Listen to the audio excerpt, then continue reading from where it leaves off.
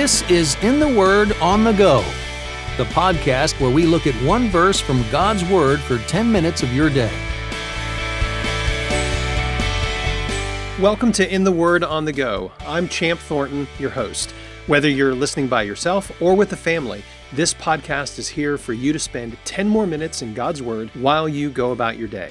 In each episode, I get to interview one person about a favorite verse from the Bible. And today I am thrilled to welcome back my friend Marty Machowski. Marty is family life pastor at Covenant Fellowship Church in Glen Mills, Pennsylvania, where he has served on the pastoral staff for over 30 years. He's also a wonderful children's author. He's written the Gospel Story Bible, a book of theology for children called The-ology. It's great. You have to check it out. And most recently, an award-winning book on the Psalms for children called Wonderful, Ancient Psalms Ever New. Marty and his wife Lois have 6 children and 5 grandchildren, and they live in Westchester, Pennsylvania. Marty, welcome back. Thanks, Champ. It is great to be with you today. Well, Marty, I'm just thrilled to have you here and to hear your voice. So what passages do you have for us today? We're going to be reviewing John 6:35. Jesus said to them, I am the bread of life. Whoever comes to me shall not hunger, and whoever believes in me shall never thirst. So there's some pretty remarkable images, word pictures in here that some of Jesus' listeners had a pretty hard time with. They kind of choked on it, as it were.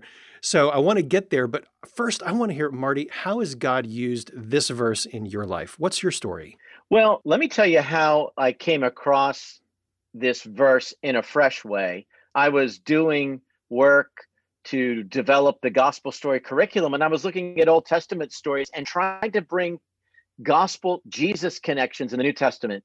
So I was on the story of God providing manna from heaven for the Israelites in the wilderness.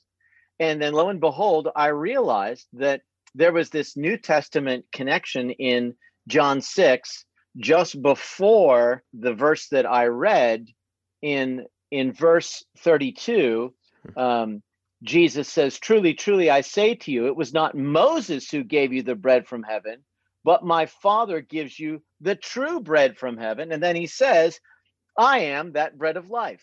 And so that was like, wow, what an amazing connection. We see God creates this bread from heaven, this manna for Israel, to one day in his providence point to the Son that is going to come down from heaven for all of us. And then I began to think, do I long for this spiritual bread, Jesus, my Savior, like I long for real bread, real food? I get hungry and I want to eat, but what about my spiritual life? Do I long for Jesus? Which is what this passage is teaching us. We need Jesus just like we need food to supply our physical bodies. We need Jesus to supply a spiritual food for our soul. So when I'm thinking about this verse and I'm thinking about some of the maybe parallels with manna, and I'm thinking about, you said eating and we're hungry for like regular food. How do we feed on Jesus? What does that mean? He says, if you eat my flesh and drink my blood, he says later in John 6, how do we do that? What does that look like? What's he talking about here? Well, if you think about Jesus's teaching, he says that anyone who takes my teaching and puts it into practice is a wise man like the one who built his house on the rock. So I think what Jesus supplies for us is the truth of who God is, what our state is, we're sinners, and our salvation. And Jesus is providing all of that for us. So the life that we need is not the life that we breathe here day to day in our physical bodies, but more a spiritual life, a life everlasting. Jesus said that those who believe in him, though they die, yet shall they live. There's an eternal life that comes through Jesus. And that's really what Jesus is providing for us. When he says, I am the bread of life, he's giving us eternal life through his sacrifice and forgiveness that comes from the cross. So we eat food and we live by it. And when we take in the bread of life, we also have eternal life. So I'm going to read it again. This is John 6:35. Here's what God's word says. I am the bread of life, Jesus told them. No one who comes to me will ever be hungry, and no one who believes in me will ever be thirsty again. So, Marty, when we're recording this, I just had lunch a little while ago, and I've got to tell you, it was a good lunch, and I'm not hungry. So what if someone's listening to this and they think, if I have to be really honest, I know that Jesus says he's the bread of life. And as a Christian, I really should want to believe in him and take in that bread and be hungry, like you said a few minutes ago. But I'm not. I don't have that hunger, and that concerns me. What should I do? What would you say to that person? Well, if you think about Lazarus, the parable of the man who was the beggar and the one who was over him, his master, they both died. Lazarus goes to heaven and his master doesn't. His master goes to a place of eternal fire and torment. And he just wishes at that point that Lazarus would dip the tip of his finger in to quench his thirst. And I would say, it's good to think about our eternity.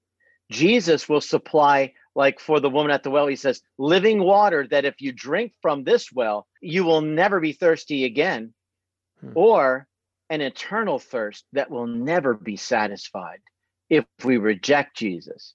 So it's really not so much about what we feel, but understanding our state before God, that apart from the Lord, we are desperately in need of living water and bread of life.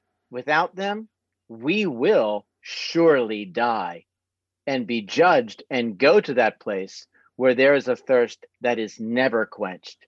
So it's in seeing our need that all of a sudden we develop a hunger. Yes. And that is what allows us to long for Jesus, knowing that we need salvation. We need the Lord.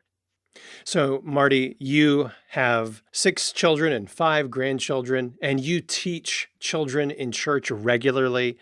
If you had a group of kids around you, let's say they're in upper elementary school, and you're talking about this verse, and you had a minute or two to say, kids, listen up, here's what this verse teaches, what would you say before you dismiss them out of your class? Well, I would say, I would want to connect it to the analogy Jesus gives. I would say, how many of you are hungry from time to time? Anybody ever been really hungry? And when do you get really hungry? When you don't have food. Well, let me tell you, our soul needs food just like our stomach does.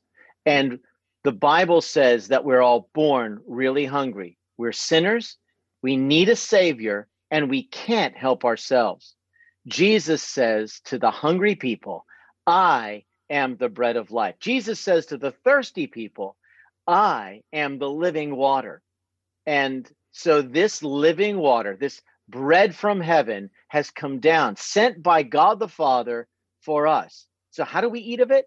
We eat by believing and trusting and turning away from our worldly thirst to be satisfied by God. We turn away from our worldly hunger to be satisfied and believe in Jesus.